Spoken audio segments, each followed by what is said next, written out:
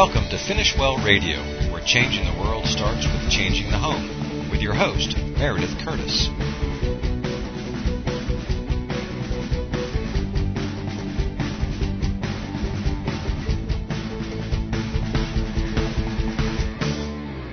Hi, welcome to Finish Well Homeschooling Podcast. We are so excited that you're here today. And today we are going to talk about 7 amazing World War I heroes. And so fasten your seatbelts because we are going to go on a wild ride. First of all, of course, you know that World War I was declared to be the war that ended all wars. It started in 1914 and it progressed until 1918 when a treaty was signed, but Europe was devastated, of course, by the war, and it ended up being a total world war because so many different countries on different continents were involved in it, partly because many European nations had colonies in South America, in the Caribbean, in Africa, and in Asia. And, of course, Australia was at the time part of the British Empire. So World War I, of course, did not end wars. It was not the war to end all wars. But it did have a drastic impact on the map. And it also had a drastic impact on the way countries in Europe were governed. And the huge and mighty Austrian-Hungarian Empire and the Ottoman Empire, and even Russia got a little smaller and Germany got a little smaller. So the map completely changed, and it gave birth to so many new countries in Europe. And then eventually in the Middle East, Saudi Arabia is a result of World War I. So World War I completely changed the map. It caused many of the nations that fell, not only were they not an empire anymore, but they no longer had a king. The Emperor of Austria was no longer on the throne. The Kaiser of Germany no longer on the throne. And the Ottoman Empire turned into present-day Turkey as a republic. So World War I is just a very interesting war in that it changed so much. But the truth is, most people don't understand World War I, and I don't have time to go into that right now. All the causes, the bottom line is to say, that will be another podcast, and you'll definitely have to listen to that, what World War I was all about. So keep your ears tuned because that will come later. But today what I really want to do is I want to show you this was a crazy war. I mean, chemical warfare was introduced for the first time. They, of course, had dug trenches before, but this was trenches on steroids, these huge trenches, and people are fighting in trenches, and then between the trenches there's no man's land, and people are roaring across no man's land, of course getting blown up to smithereens. It was just so many new things. The machine gun was introduced. Tanks were tried out more toward the end of the war, but not perfected at all. In fact, the first tank, they forgot to put in a viewer, so the tank was kind of moving all around, not knowing where to go. So here we have World War I. It was like an ending of an old era and a beginning of a new. Did you know that there were regiments that went to war on horseback? And then there were people in the brand new airplanes fighting in the skies, dogfighting. And so it's just a very unique war. And like I said, it's definitely worth looking into, and that is a whole other podcast. But I do want to introduce you to some heroes, because there are some people whose faith in the Lord, whose love of country, whose love of fellow man, this war allowed their testimony to shine. And I really want you to meet them. First of all, I am going to introduce you to King Albert of Belgium. Now, as you know, Belgium is a Roman Catholic country, and King Albert was a devout Roman Catholic. King Albert, more than just being a devout Roman Catholic, he was a Christian who loved Jesus. And one time he was writing to a friend who had joined a monastery, and he said, "May you spend many years at this monastery in the supreme comfort of soul that is given to natures touched by grace, by faith in God's infinite power, and confidence in His goodness." And another time he said to a friend, "Consecrating oneself wholly to the service of our Lord gives to those touched by grace the peace of soul, which is the supreme happiness here below." King Albert used to tell his children, "As you nourish your body, so you should also nourish your soul."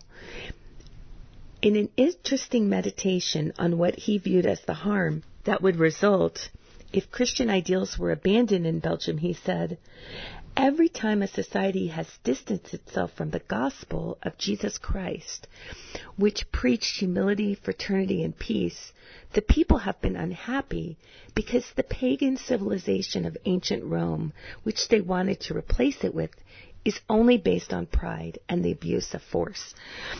So not only did King Albert believe the Bible was true, that God was faithful, he also believed for a nation to be prosperous and blessed, a nation would have to put her trust in the Lord. Now let me take you to the very beginning of the war. And Germany has decided at the beginning of World War I that they are going to invade France. And so Germany lets the King of Belgium know that he would like permission. Now, this is kind of a formality. Hey, I would like permission to come through your nation and attack France. And Belgium had declared itself neutral. They were not going to take sides. So this was King Albert's reply. "Belgium is a nation, not a road." That's what he roared when Germany requested cutting through Belgium to attack France. Defending his nation's neutrality, he rallied his troops and he took personal command of the Belgian army. He led his troops into battle. And there was the siege of Antwerp. There was the Battle of Yser. The Germans eventually won those battles. They so outnumbered the Belgians, yet the Belgians held their own. They fought hard. Finally, the Germans had to send a Zebulon in to drop bombs on them because they just would not give up. It was really amazing. And it was their king that inspired them to such brave, brave loyalty. Eventually, King Albert and his army were pushed back to the North Sea. They only had a tiny strip of land where they fought in the trenches, and his wife, the queen, worked as a nurse along the front. Now, keep in mind, this is what's so sad about this war. It really was a family feud as well as a war. His cousin was Kaiser Wilhelm II, who attacked his country, and he would not allow his army to shoot the king. So the Lord preserved his life throughout that, but his nation was destroyed and his people were starving to death. Even the priests and nuns were executed when the Germans finally conquered Belgium and made their way to France. I do want to tell you that the Lord allowed King Albert I to lead the final offensive against Belgium when the war was ending, and he was able himself to push the German army out of Belgium. So that is one example of a king who loved the Lord, loved his people, and put his life on the line, as well as his queen put her life on the line for the people, and to stand up for what is right and say, you know what? I'm going to do the right thing. I'm going to stand for what is right, and I'm willing to pay the price. And what a hero for us in our day. The next hero I want you to meet is an English nurse, and she actually found herself in Belgium, not by accident, as you'll find out. She found herself in Belgium when the Germans were attacking and after they conquered the Belgian soldiers. So this is Nurse Edith Clavell, and she was a pastor's daughter. She grew up in England, and she loved the Lord. She had a real heart for languages and learning. She was homeschooled as a young girl, but eventually she went to boarding school, and while she was in boarding school, she would help the other kids with their French. So because of that, because she was so good at that, she eventually ended up with a position as a governess in Belgium. So she was in Belgium for several years working as a governess, teaching students, and then she got an inheritance. And when she got this inheritance, she began to take a tour. You know, what would you do if you got a lot of money? I would do this too. She went to Austria and Bavaria, and during this trip, she came across a free hospital run by Dr. Wolfenberg. And she was really impressed with it because they cared for people, and she was really excited. So she donated some of her inheritance to this hospital, and she would remember that experience because she wasn't a nurse. She was actually a governess. But after she got back to England. Her father was dying, and so she took care of him. She nursed him until he died. Then later, she did some training, and she ended up doing some private duty nursing. However, when in 1907, a school for nurses opened up, and they contacted Edith, and she went back there and she did some teaching. And so she even came to the attention of the Queen Elizabeth of Belgium, and they just thought she was awesome. So anyway, she does this. She teaches in the school for a while in Belgium, and then she goes home. So now it's 1914, and Edith is just at home in England, and she's weeding her garden, and all of a sudden she hears that war has broken out, and they've invaded Belgium. The Germans have invaded Belgium. Now, Edith loves the Belgians. She's been there as a governor. She's been there as a nurse. She's met the Queen. And her heart is immediately, I'm going there. They're invading. I'm going to go there and take care of the wounded soldiers. So that's what she does. Now, I think that is so incredibly, incredibly brave. So she goes back to Belgium, and she is taking care. She tells her nurses, because she ends up being put in charge because she's older. Most of the nurses were really young. And she's put in charge, and, you know, she's not old. She's probably in her 30s. She says, okay, we're going to take care of anyone. We're going to take care of wounded Germans. We're going to take care of wounded Belgians. We're going to take care of wounded Englishmen.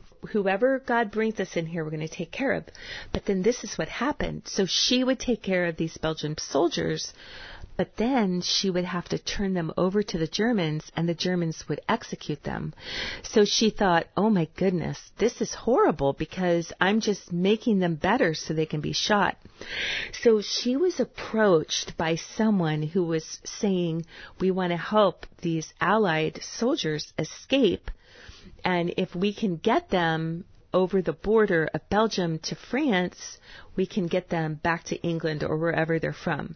So she said, okay, she would do this. She never told the nurses that work for her. So she would take care of these soldiers, and then in the middle of the real early in the morning, some people might say the middle of the night, but it was just very early in the morning, like 4 o'clock, she would get up and she would get her dog up and she would be walking her dog, but she would escort these soldiers to the next stop, which was often a castle led by a brother and sister who were of nobility. They, of course, they owned a castle, and they would hide them in these old rooms in the castle. So this went on, and she was able to help many soldiers escape, but she knew if she was caught, she would be executed. So what happened is, of course, one of the Frenchmen that asked her to help her escape turned out to be a spy for the Germans. So he later was executed, actually, for being a spy, but he betrayed her. And so she was arrested, and she was put in prison for 10 weeks. Now, just so that you know, all in all, she helped 75 soldiers escape, and they were able to live because of what she did. So when she got into the hospital, she knew, like I knew, that if I did this, I could possibly die. And, of course, people in England pleaded for her life. People in America pleaded for her life. Even many Germans pleaded for her life. The Belgians pleaded for her life. But in the end, she was executed. And so when she was in the hospital, she said, it's not enough that I have patriotism in my heart. I must have no hatred. So before she was executed, she decided in her mind to forgive the people who had executed her and the whole German people. And she worked through that. And then the priest that would bring her communion, because she was an Anglican, and the Anglican priest who would bring her communion would talk to her, and she had her Bible. She would read her Bible every day, and she had an old worn copy of Imitation of Christ by Thomas à Kempis, and those were her favorite books. And when it was getting close for the day for her to be executed, she told him, I'm ready to see the Lord. I knew this would come, and I have now worked through forgiveness. And so she wasn't just, okay, I'm a believer, I love my country, this is fine, but she worked through the forgiveness to be honorable and to really honor Christ. So her life just so honored the Lord, and her death so honored the Lord. And the truth is, when she was executed, it became a rallying cry in America, in England, in France. Remember Nurse Clavel? Really, she became a beloved heroine. And I discovered her. I'd never heard of her. You know how I found out about her? I was reading an Agatha Christie book, a Tommy and Tuppence book, and they were talking about Edith Clavell, and I was like she was some big hero that everyone knew about, and I thought, well, I don't know who she is. So I looked her up, and then I ended up discovering her in a book of Christian heroes. So I was so excited. So I'm so excited that I found out about her, and I could tell you about her, because she really impresses me, because her heart, she really spent her entire life serving, and then she forgave her enemies. And just like Jesus was on the cross and said, Father, forgive them, for they know not what they do, she did the exact same thing. So she's just an awesome, awesome lady, and I'm so excited to have told you about her. Now, the next person I want to tell you about is Herbert Hoover. Now, we think of Herbert Hoover, he was the president when the stock market crashed, but I want to tell you about the Herbert Hoover that people don't talk about, because when I grew up in high school history or elementary history or middle school history, that's all they told us. Like, I never knew anything about him, but he's an amazing man. He grew up in a Quaker household, and he definitely believed in the Lord. He felt the Bible was paramount for the future of our nation, for us to respect the Bible, obey the Bible, hold it as the Word of God. Being a Quaker, he's very private about his faith, so he didn't write oodles of stuff about it, but he definitely lived his faith. And he was orphaned at a young age and worked very, very hard, and eventually was able to be a very successful businessman. And as a result of that success, he wanted to use his money to help other people. So when the Mississippi levees broke in the 1927 flood, he coordinated the relief effort in America. And I'm going to tell you how he ended up feeding most of Europe after World War I, and how he saved the Belgians from starving to death. Here we go with Herbert Hoover. When World War I broke out, he was in London. He was a businessman, I told you, and at the time he was working out of London. His business dealings were there. He had a lot of other friends that were American businessmen, and they happened to be in London too. So when the war broke out and everything went down with Belgium, and the Belgians were starving, so many had been killed, and even the nuns and priests, I told you, it was just very, very horrible. So when all of that happened, Herbert Hoover, whose first instinct was to help and serve, said to his friends, let's do something. And they said, okay, you're in charge. So he was in charge, and they donated tons and tons of money. And then it wasn't just donating money. He literally had to go and appeal to the government, the German government and the English government and the Belgian government. So he's saying to the German government, I want to come and bring food to these people that you are in the process of slaughtering. And then to the English government, he said, I want to bring food into an area that's occupied by the enemy. So, just very difficult diplomatic issues that he had to do. So it wasn't just raising the money, it wasn't just getting the food and all of those logistics, but he literally had to negotiate with heads of state, with governments that were fighting with each other, and be a neutral party. I cannot even imagine. But he did it. He was able to he started the Commission for Relief for Belgium, and he spent $11 million a month. And that was a truckload of money back then. It's a truckload of money right now, but even more so back then. He distributed food to the Belgians and kept the Germans away from it. Now, how did he do that? Because they stole all their food from the farms and everything. During that time, he worked 14-hour days, and he met with German officials 40 times to make this happen. All in all, he distributed over 2 million tons of food, to over 9 million more victims. He had to negotiate with Germany, Great Britain, the Netherlands, France, and Belgium to get the job done. And then when he was so successful with Belgium, northern France said, hey, can you help us? And so then he extended his relief to northern France. After the war, Herbert Hoover led the American Relief Association and distributed food and helped rebuild damaged cities across Europe.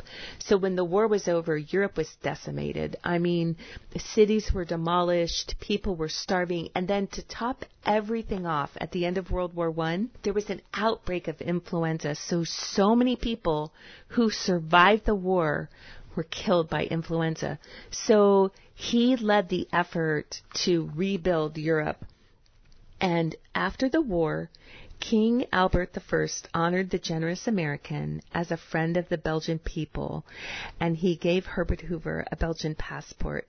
If you go to Belgium, you'll find Hoover streets, Hoover libraries, and Hoover squares, because the Belgians really, really appreciated their friend, Herbert Hoover.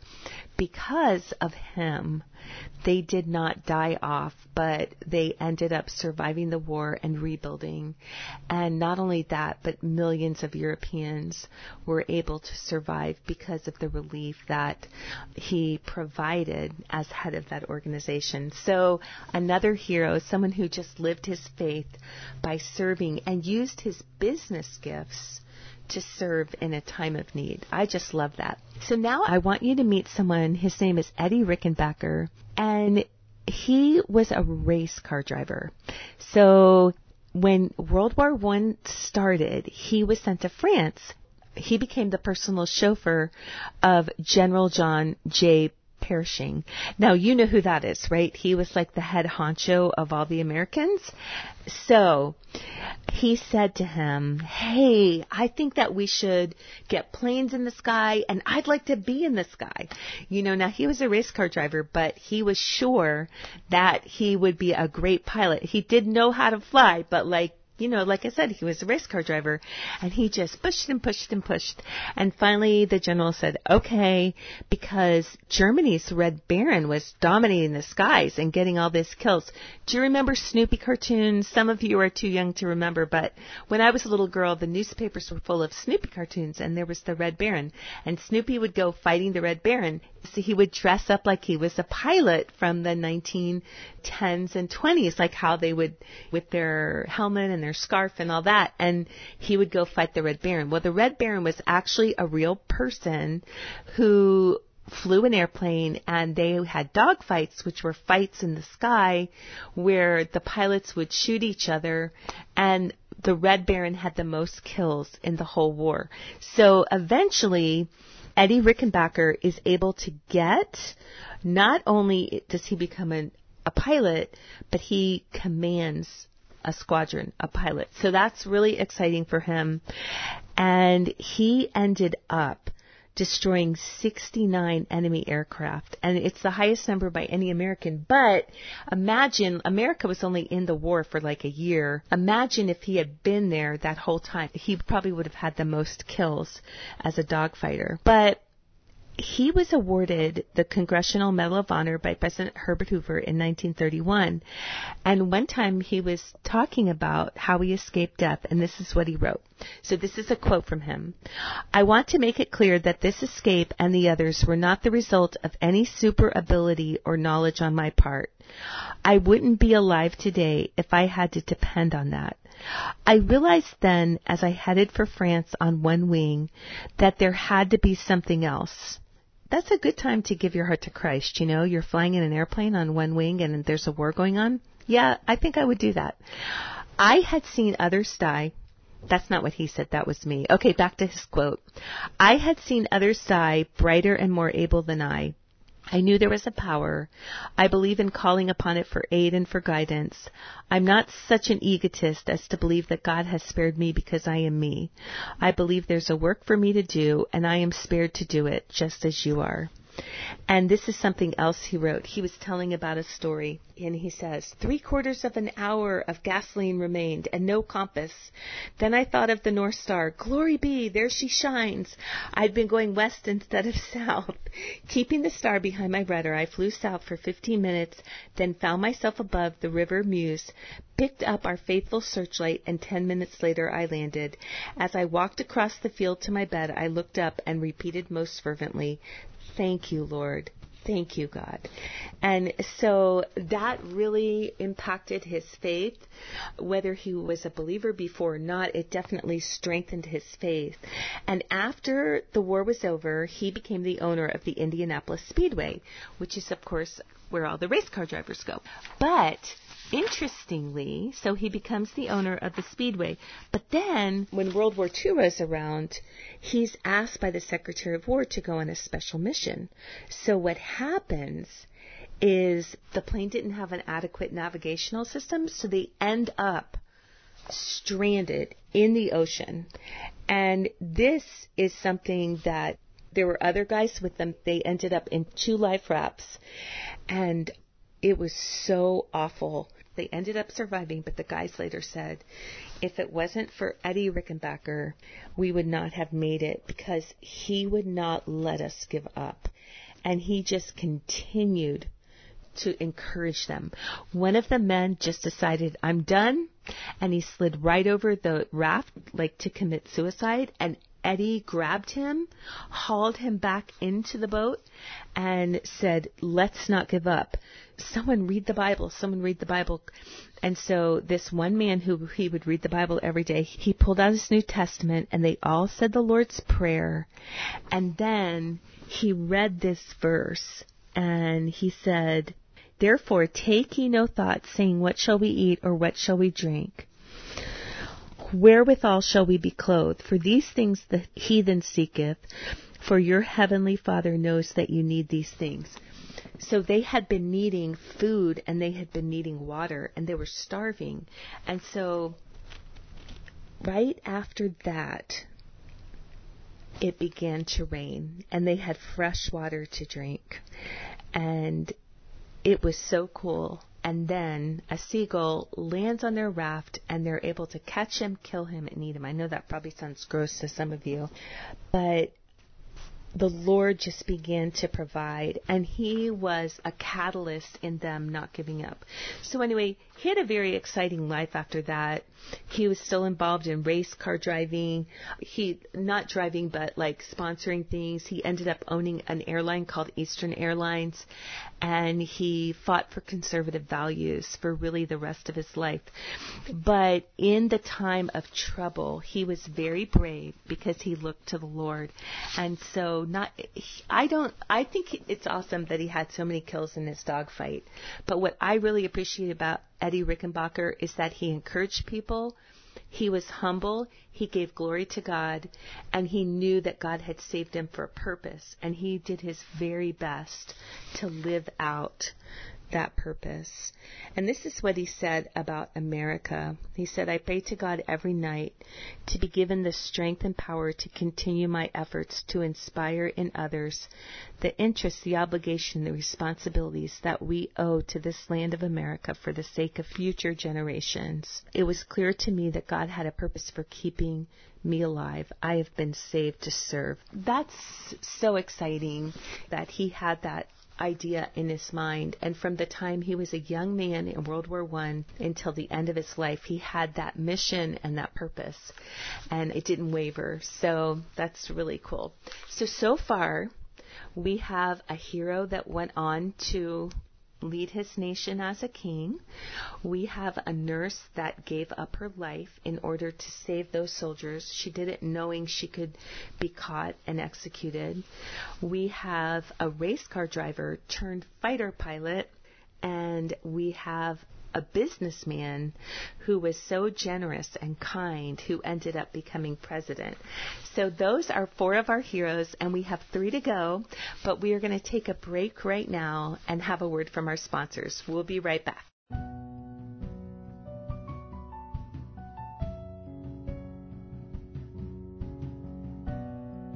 Now that I'm a grandfather, I love seeing my son pass on a godly heritage to his sons. Part of that godly heritage is learning about Christian heroes who have surrendered to Jesus and impacted the world around them. Celebrate Our Christian Heroes will equip you to teach your children about Christian heroes in a creative way by having a Heroes for Jesus party.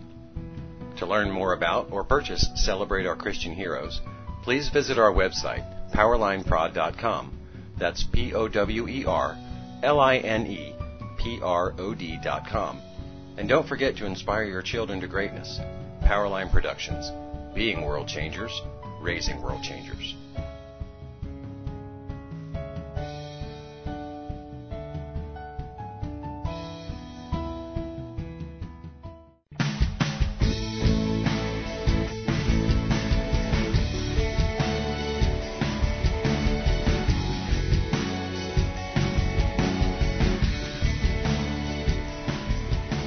You've been listening to Finish Well Radio on the Ultimate Radio Network. Now back to your host, Meredith Curtis.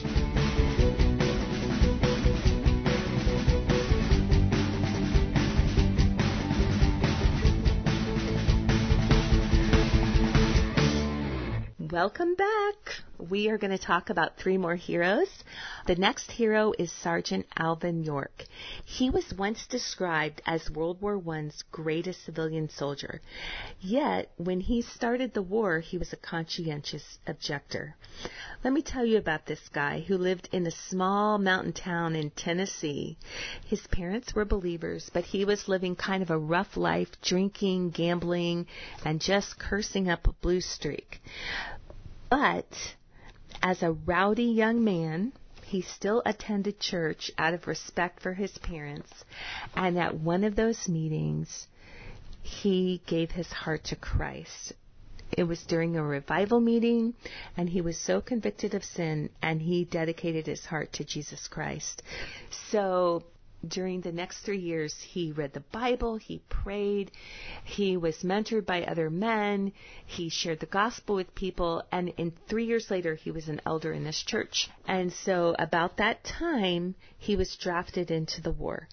And he said, I can't kill another human being. Please release me, give me a non-fighting role. And the government just kept saying, nope, you have to fight. No, you have to fight. Now, keep in mind, this is a mountain boy who shoots his dinner, so he is a crack shot. So the government not letting him go, and he's really in turmoil because he doesn't know how he can kill another human being.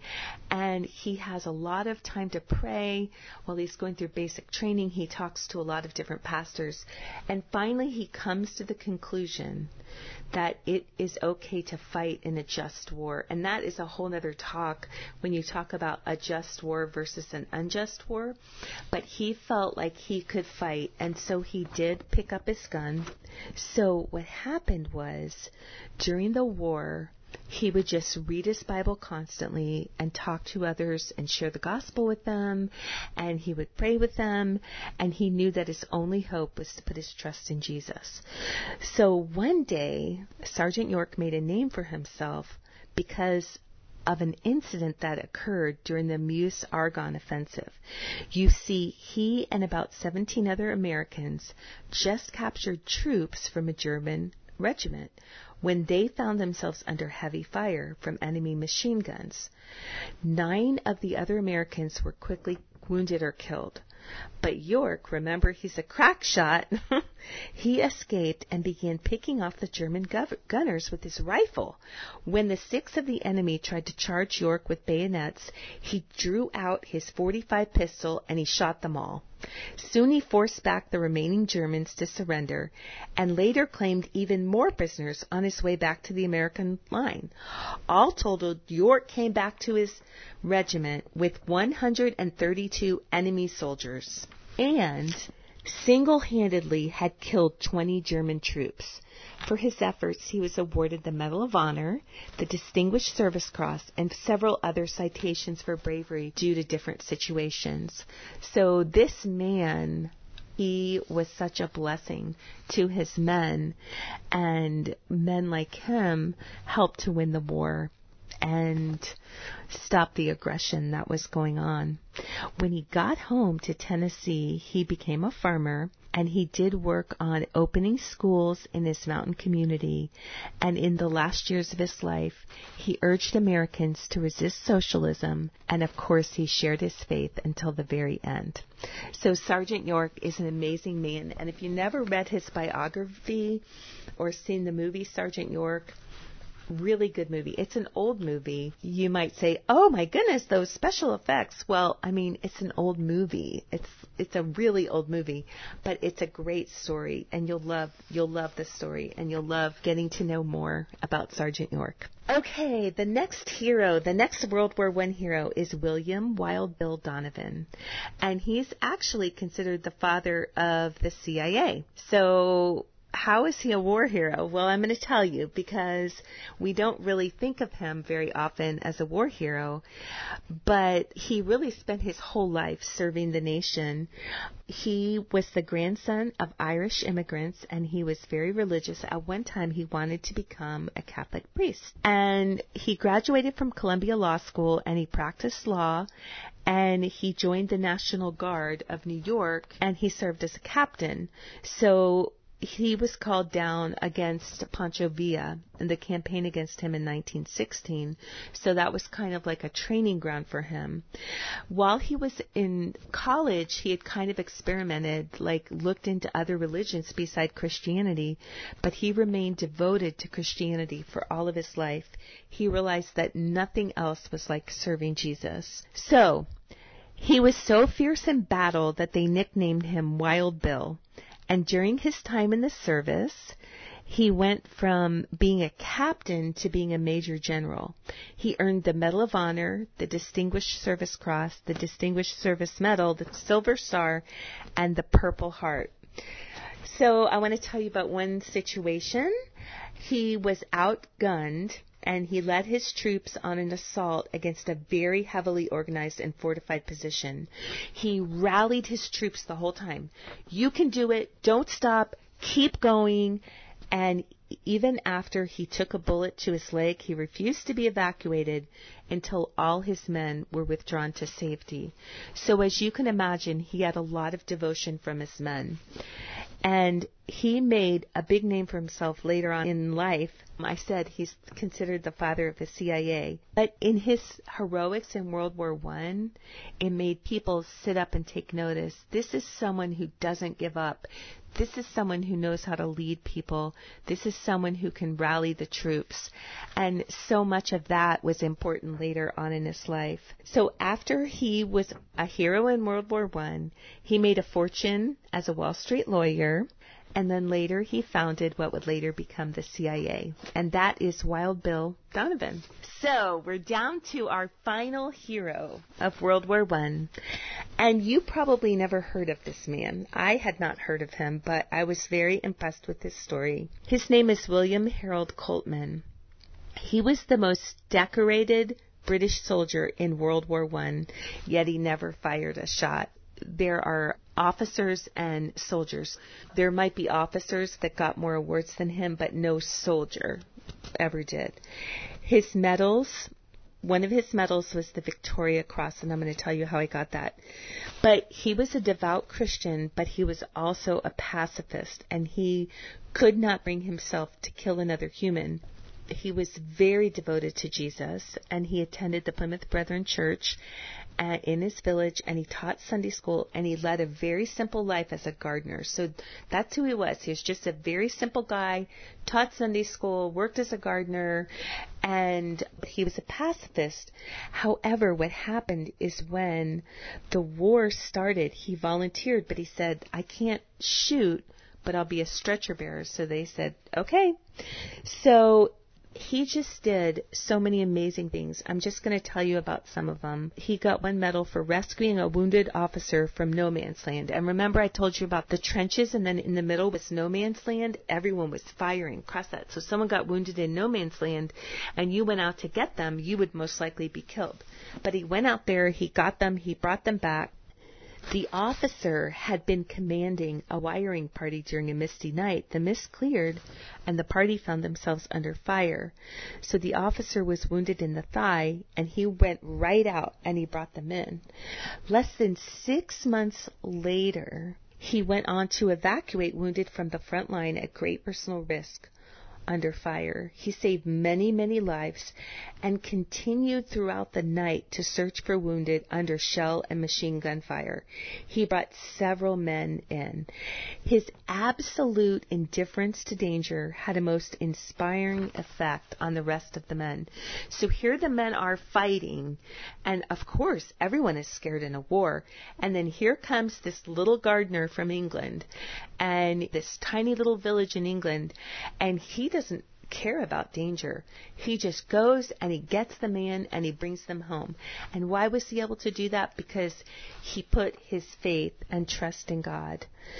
So another thing that happened was an ammunition dump was hit by mortar fire, causing several casualties. He took responsibility from removing the Vere lights from the dump. And the following day, he took a leading role in tending men injured when the company headquarters was mortared.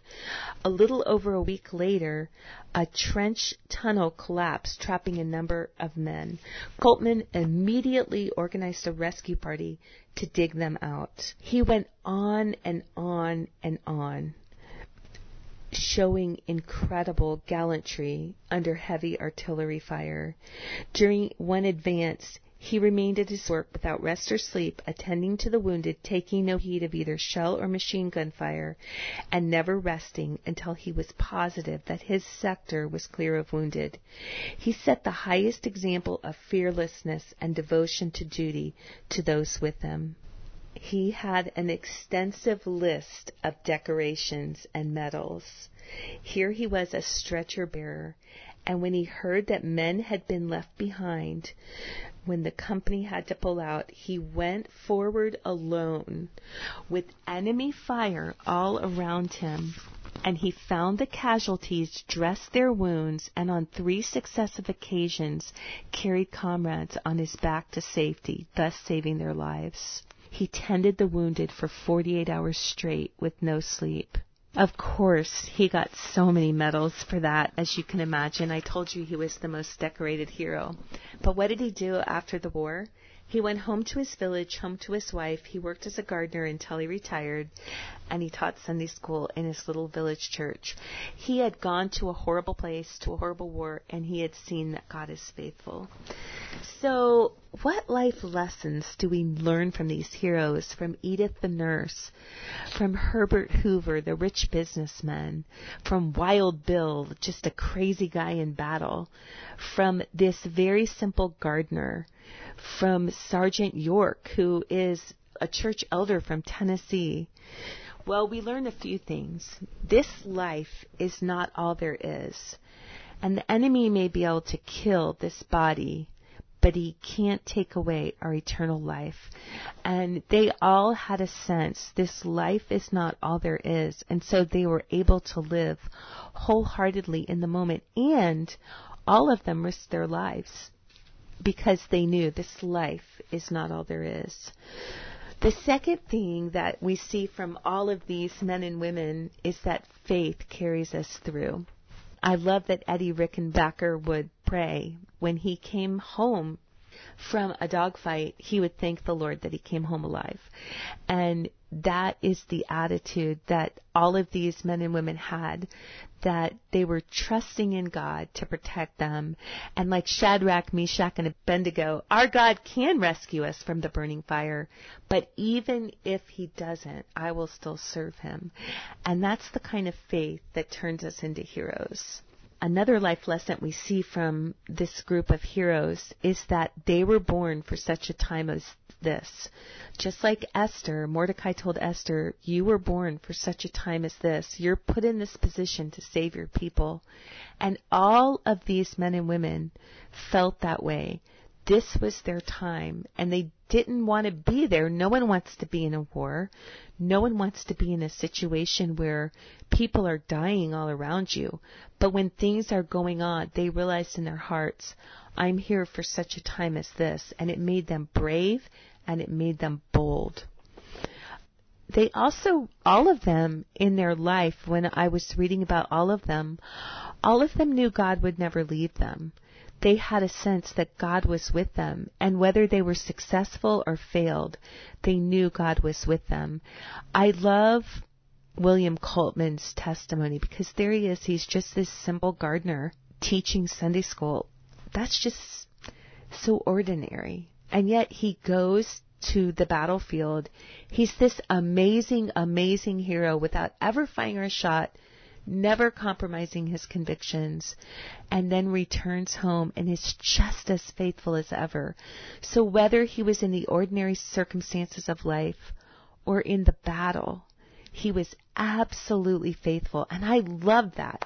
And that's how they all were. They were faithful in their life, and they were faithful in these dark moments.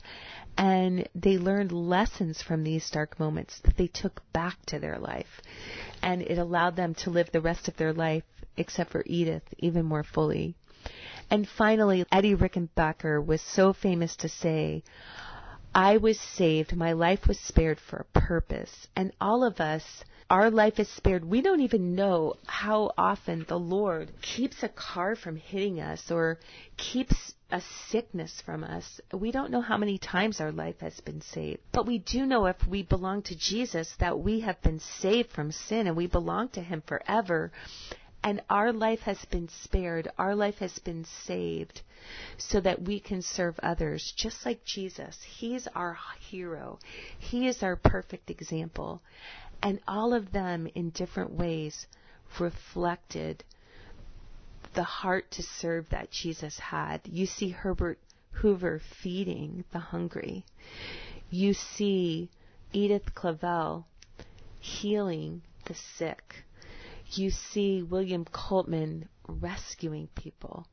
And all of them were imitating Jesus in some way. And he is such a great hero for us to look to. I love these heroes of World War I because they looked to the big hero, the greatest hero of all time. And I hope and pray that their stories inspire you, and more than that, that Jesus, our great hero, inspires you even more. God bless you, and until next time, happy homeschooling.